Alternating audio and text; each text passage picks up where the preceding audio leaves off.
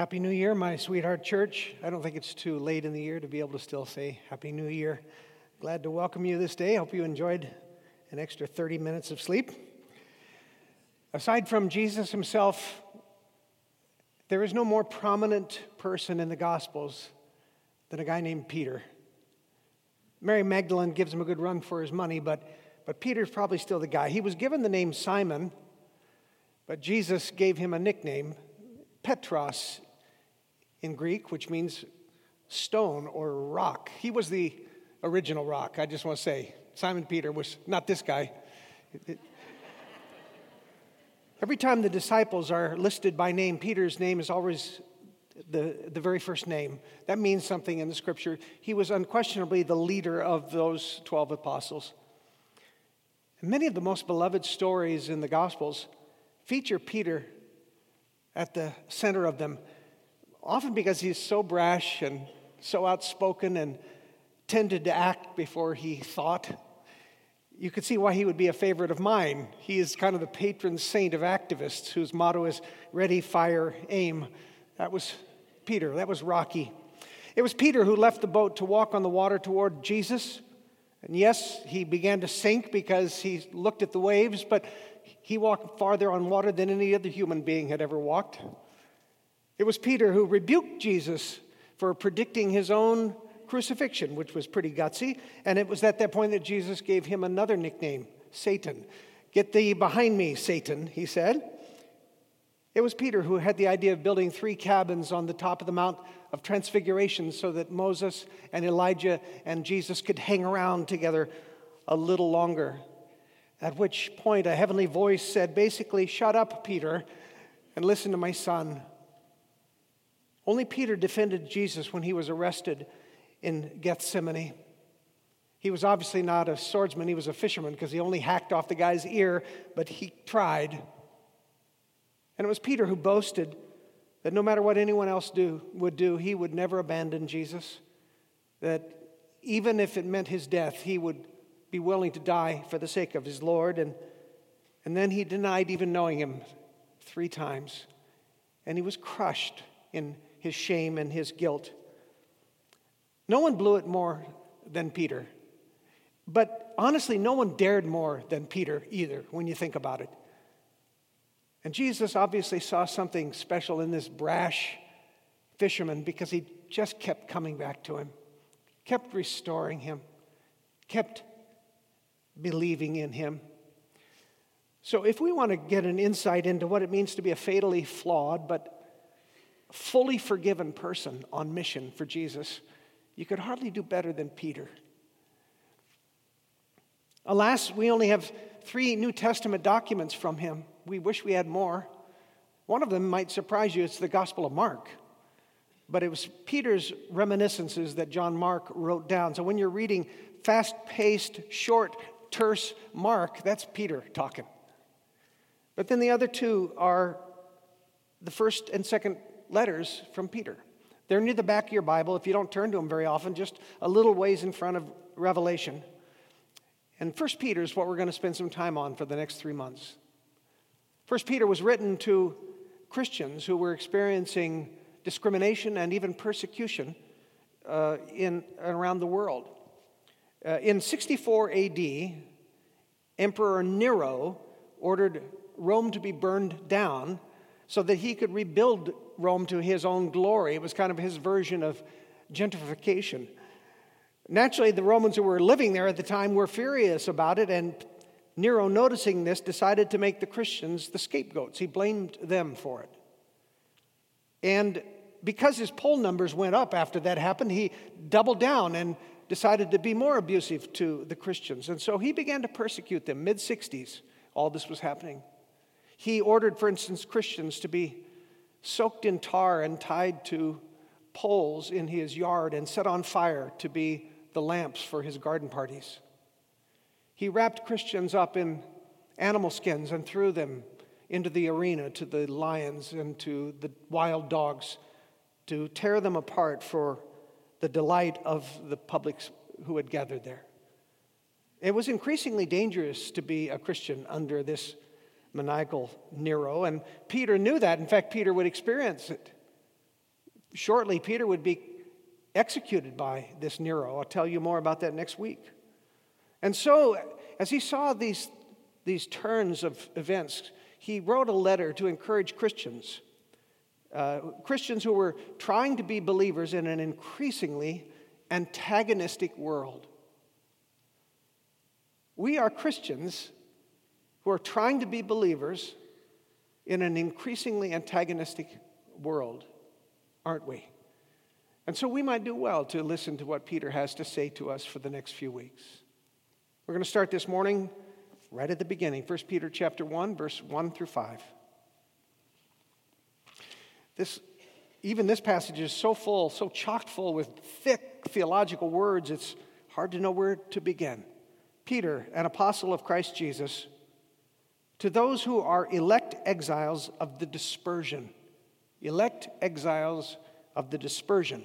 In Pontus, Galatia, Cappadocia, Asia, and Bithynia, according to the foreknowledge of God the Father, in the sanctification of the Spirit, for obedience to Jesus Christ, and for sprinkling with his blood. You see the Trinity there? May grace and peace be multiplied to you. Blessed be the God and Father of our Lord Jesus Christ. According to his great mercy, he has caused us to be born again to a living hope through the resurrection of Jesus Christ from the dead, to an inheritance that is imperishable, undefiled, and unfading, kept in heaven for you, who by God's power are being guarded through faith for a salvation ready to be revealed in the last time. This is the word of the Lord. If you listen carefully to the opening words of this letter, you'd swear Peter was writing it to a group of Jewish believers, because it is full of Jewish trigger words, words that Jews would immediately identify with. For instance, that first line is, to those who are elect exiles of the dispersion. That's chock full of Jewish trigger words. Let's look at the word elect. The Jews considered them to be the elect, the chosen people. They called themselves the chosen people of God. They were the elect of God. That's a very Jewish word. The elect exiles. We talked through our sermon series on Daniel about the Babylonian exile, which had happened about 700 years earlier. It was one of the defining moments in the history of the Jews, who were carried off, most of them, to a foreign land to live in exile.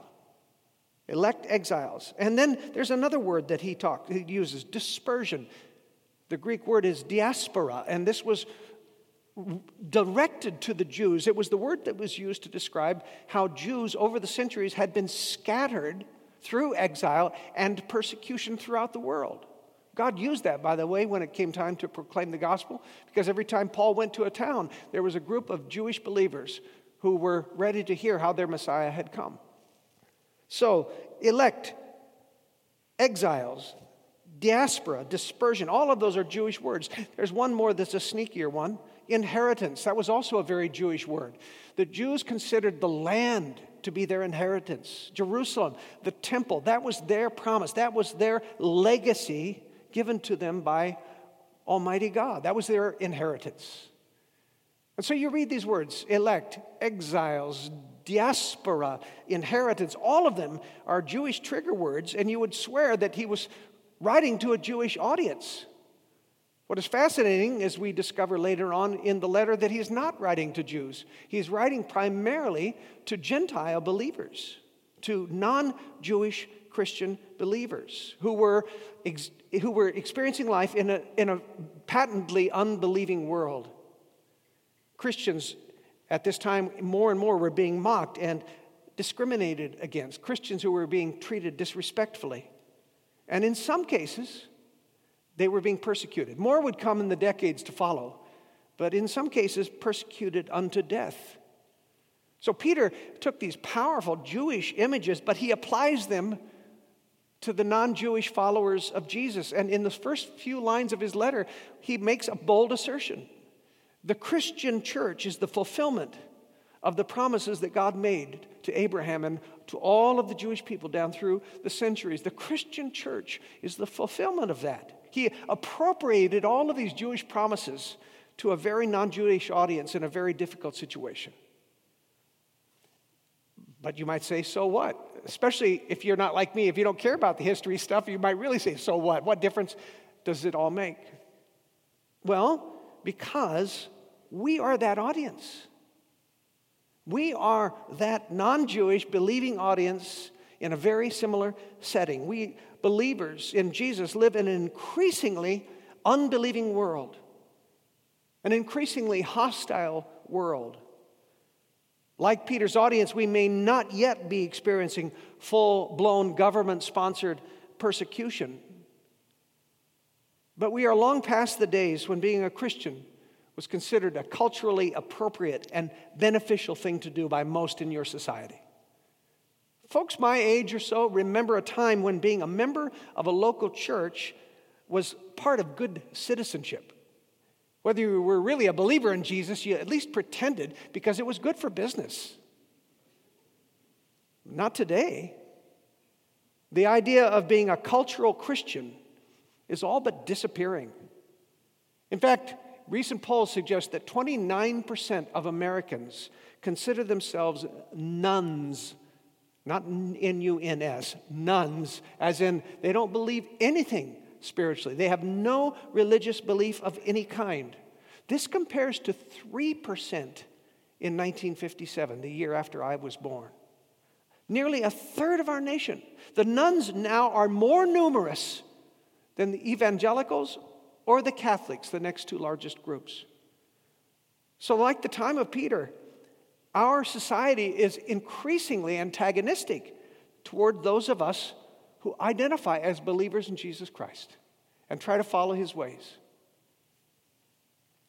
I want to be careful about this, though. It is easy to overblow this, to overplay it. And I think many Christians do, frankly. It is easy to use the language of persecution to describe how Christians are being treated in America today. And I think that's an abuse of the word. Because there are 340 million Christians around the world who know what persecution really is. They are experiencing extreme persecution. Last year alone, 4,600 global Christians were martyred for their faith because they are Christians. They were killed. Almost 4,300 others were arrested, and nearly 4,500 churches were attacked. That's persecution. And that's not what we are facing in the United States. For the present, at least, American Christians are still relatively free to worship as they choose. But let's not be naive. Our American religious liberties are eroding before us. Some state governments have used COVID as a pretext for restricting religious gatherings in a discriminatory manner. Christians who are running for public office or seeking to be appointed to judgeships are now being subjected to truly discriminatory ridicule in their examinations for their religious beliefs. Christian universities are being threatened to have their accreditation revoked because they are Christian. And secular universities more and more are kicking Christian organizations off of their campus, like InterVarsity. Or in some cases actually suing them because they dare to require of their officers that they actually believe the things they say they believe. More and more cities are caving into legal threats by removing nativity scenes entirely from Christmas. Or as in the case this last Christmas in the Illinois State House, they allowed a nativity scene, you'll see a picture of it right there, and then walk right around the corner, take a look at, see the little white thing in the distance? Here's a close-up of that. That's a display of a satanic deity called Baphomet in a crib. It is a satanic nativity, obviously intended as a mockery of the Christ child. And so while Christians were singing Christmas carols in front of the nativity, around the corner, the Satan worshipers were saying, "Hail Satan, hail Satan." Now, such mockery is certainly protected by our First Amendment, but it illustrates the continued degradation of Christianity's favored status in the United States. In short, we may not yet be experiencing full-blown persecution as Christians in America, but we are increasingly held up to derision. And those who dare to take an unwavering stand on certain long-held, honored biblical views such as sexuality or marriage or the crazy idea that gender is not a choice, that you are either male or female and you're born that way, those who hold that position are subject to charges of hatred and intolerance. And if this is true, if what I say is true, and I see you nodding your heads in agreement with me, if we declared Christians find ourselves in a less and less hospitable environment, why should it surprise us?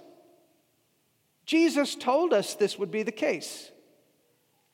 Jesus said, if the world hates you, know that it has hated me before it hated you. If you were of the world would love you as its own, but because you are not of the world, but I chose you out of the world, therefore the world hates you. John 15. So if Jesus is right, and really, would you like to bet against him? How shall we then live in a time as this? And I think we can start with 1 Peter. Because like his original audience, we are believers who, even if we aren't being persecuted, we find ourselves in an increasingly antagonistic and even hostile society towards the things we hold dear. We can identify with Peter's audience of believers in an unbelieving world because that's exactly who we are, and increasingly so. And so I think we would do well to latch on to some of the things that Peter taught those Christians 2,000 years ago.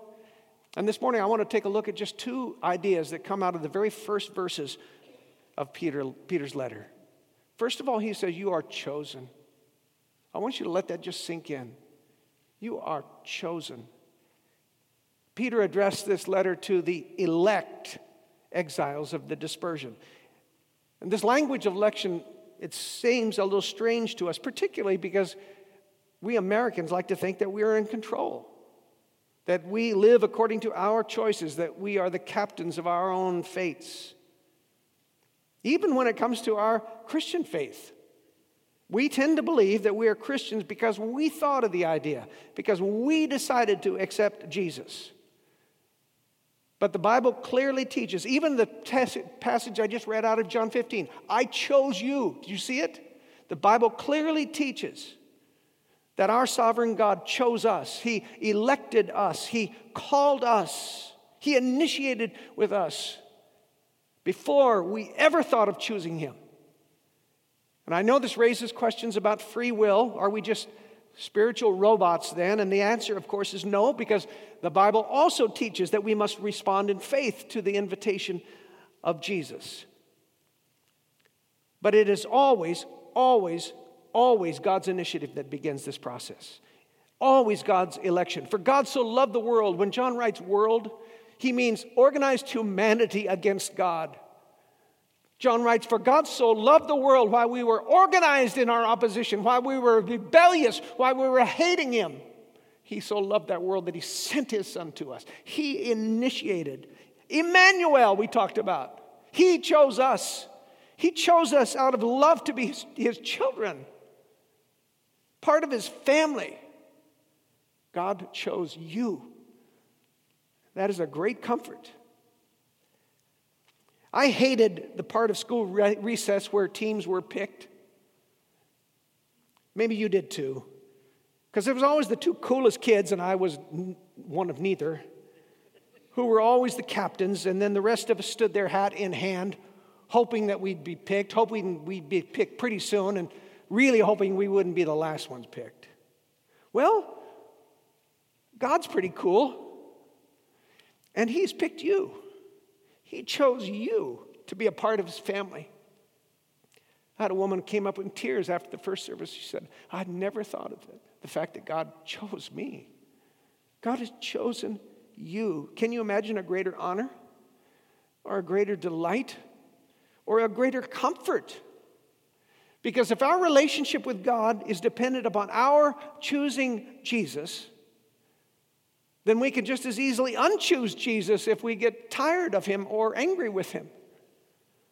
But our salvation is secure precisely because it is grounded not in our wavering, vacillating moods, but upon the unwavering, unchanging will and purpose of God. He chose you.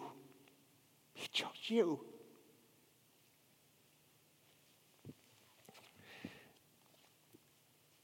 This is my last will and testament. We just had it redone. I keep it in my safe and another copy of it with my attorney. And in it are contained all of our instructions for how our inheritance is to be distributed among our children, our grandchildren, our sweetheart church. You're getting a chunk. This document represents the total accumulation of my wealth and the legacy that I hope to leave. Only it doesn't. Not really. In fact, every single thing contained in this document will one day disappear. Every material thing that I pass on to my heirs will one day fade away. But Peter goes on to remind us that our inheritance as the chosen children of God, our inheritance is imperishable and undefiled and unfading. It is not a legacy of wealth or property. It is a legacy of life and love and relationship. It is a salvation purchased for us by the blood of Jesus on the cross and by his resurrection from the dead. We are the chosen children of God, and we've been written into his will. We are the heirs of the King of Kings. And that is an inheritance that no one can take away from us, no matter the culture that we find ourselves in. So it's a first word of encouragement and comfort to believers in an unbelieving world. We are chosen by God. But then comes another word right next to it that seems odd next to it. It's exile. You are elect exiles. Another word for exiles is sojourners or wanderers. And at first, when you look at that, it doesn't seem that that's very comforting at all. I like the elect chosen part, that exile part. What about it? Here's the deal. The Bible is clear from beginning to end. This world is not our home. And that is actually good news. That is actually good news. Even for those of us who find where we live here on the Kitsap, the Gig Harbor Peninsula to be a pretty good place. We think that we've hit the venue jackpot. It is still nothing compared to the house that is being prepared for us by Jesus. We will be citizens of an eternal spiritual home someday that will make this look like the Calcutta slums. And if you don't find this life to be that great for whatever reason, if you are struggling with cancer or the loss of a loved one or divorce or singleness or poverty, take heart. Because Peter says you're only a sojourner here. You're just here for a little while. This is only a temporary trial, and particularly in this pandemic era, when every voice in the media urges us to be terrified. Terrified of COVID, terrified of each other, terrified of Omicron, whatever we're told to be frightened.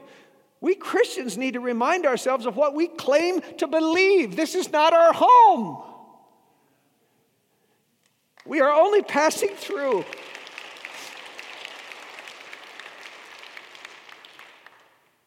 It does not diminish at all the pain that many of us have suffered or have suffered vicariously through people that we love who have experienced this terrible disease.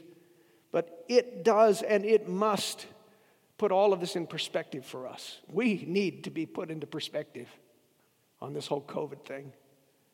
Yesterday we memorialized Roger Roach, who died from COVID. Tragically, we prayed the Lord's deliverance and he chose to deliver him in a different way. It was grievous to all of us.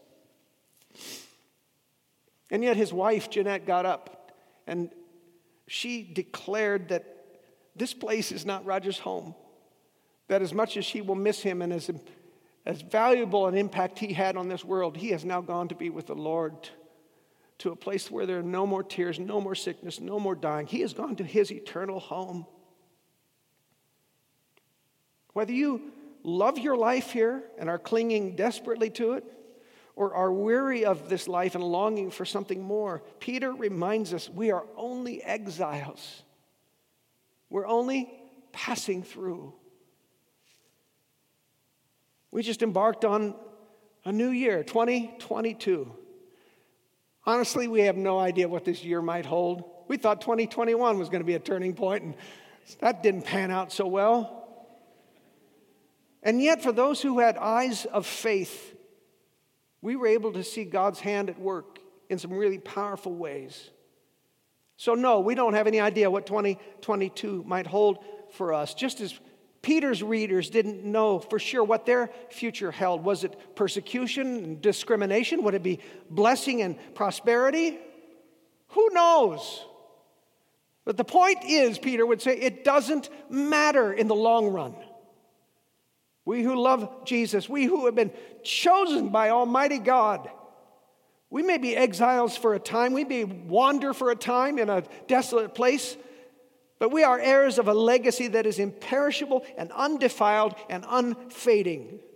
And beloved, it is time for us Christians to start living as if we believe this stuff.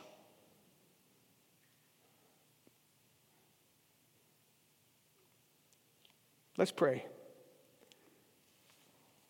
God, thank you for choosing us. Thank you for choosing me. Thank you that you looked down and you said, that boy needs saving. And you came to me and you called me to be your son. And thank you that everyone in this place who loves Jesus can say the same thing. You chose us. How amazing is that? Please remind us, Lord, that we are exiles here, that we are only wanderers, that we're just passing through. Please deliver us from the anxieties that come from grasping desperately to the things of this world, including our very life. Teach us to release our grip on everything that we think gives us security and to cling only and desperately to Jesus. Lord, we pray for an epic 2022. We pray for a year of health and prosperity and blessing. We pray for advances in your kingdom and for the growth of your church and for an impact upon our world, for a turning of hearts. But if not, if this is another hard year, if blessings are few, if hostilities increase, if pandemic spreads, embolden us nonetheless.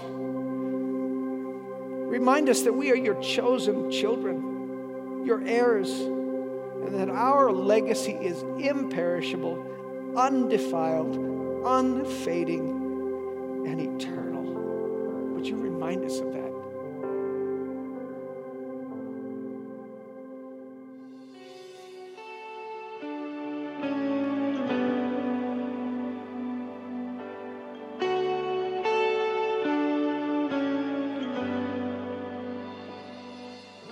Hi there! Thanks for joining us today at Chapel Hill Church. If you'd like to visit us in person, we're located at 7700 Scansey Avenue, Gig Harbor, Washington, 98335.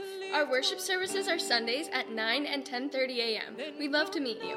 To learn more about Chapel Hill and find out about upcoming events, visit us online at chapelhillpc.org.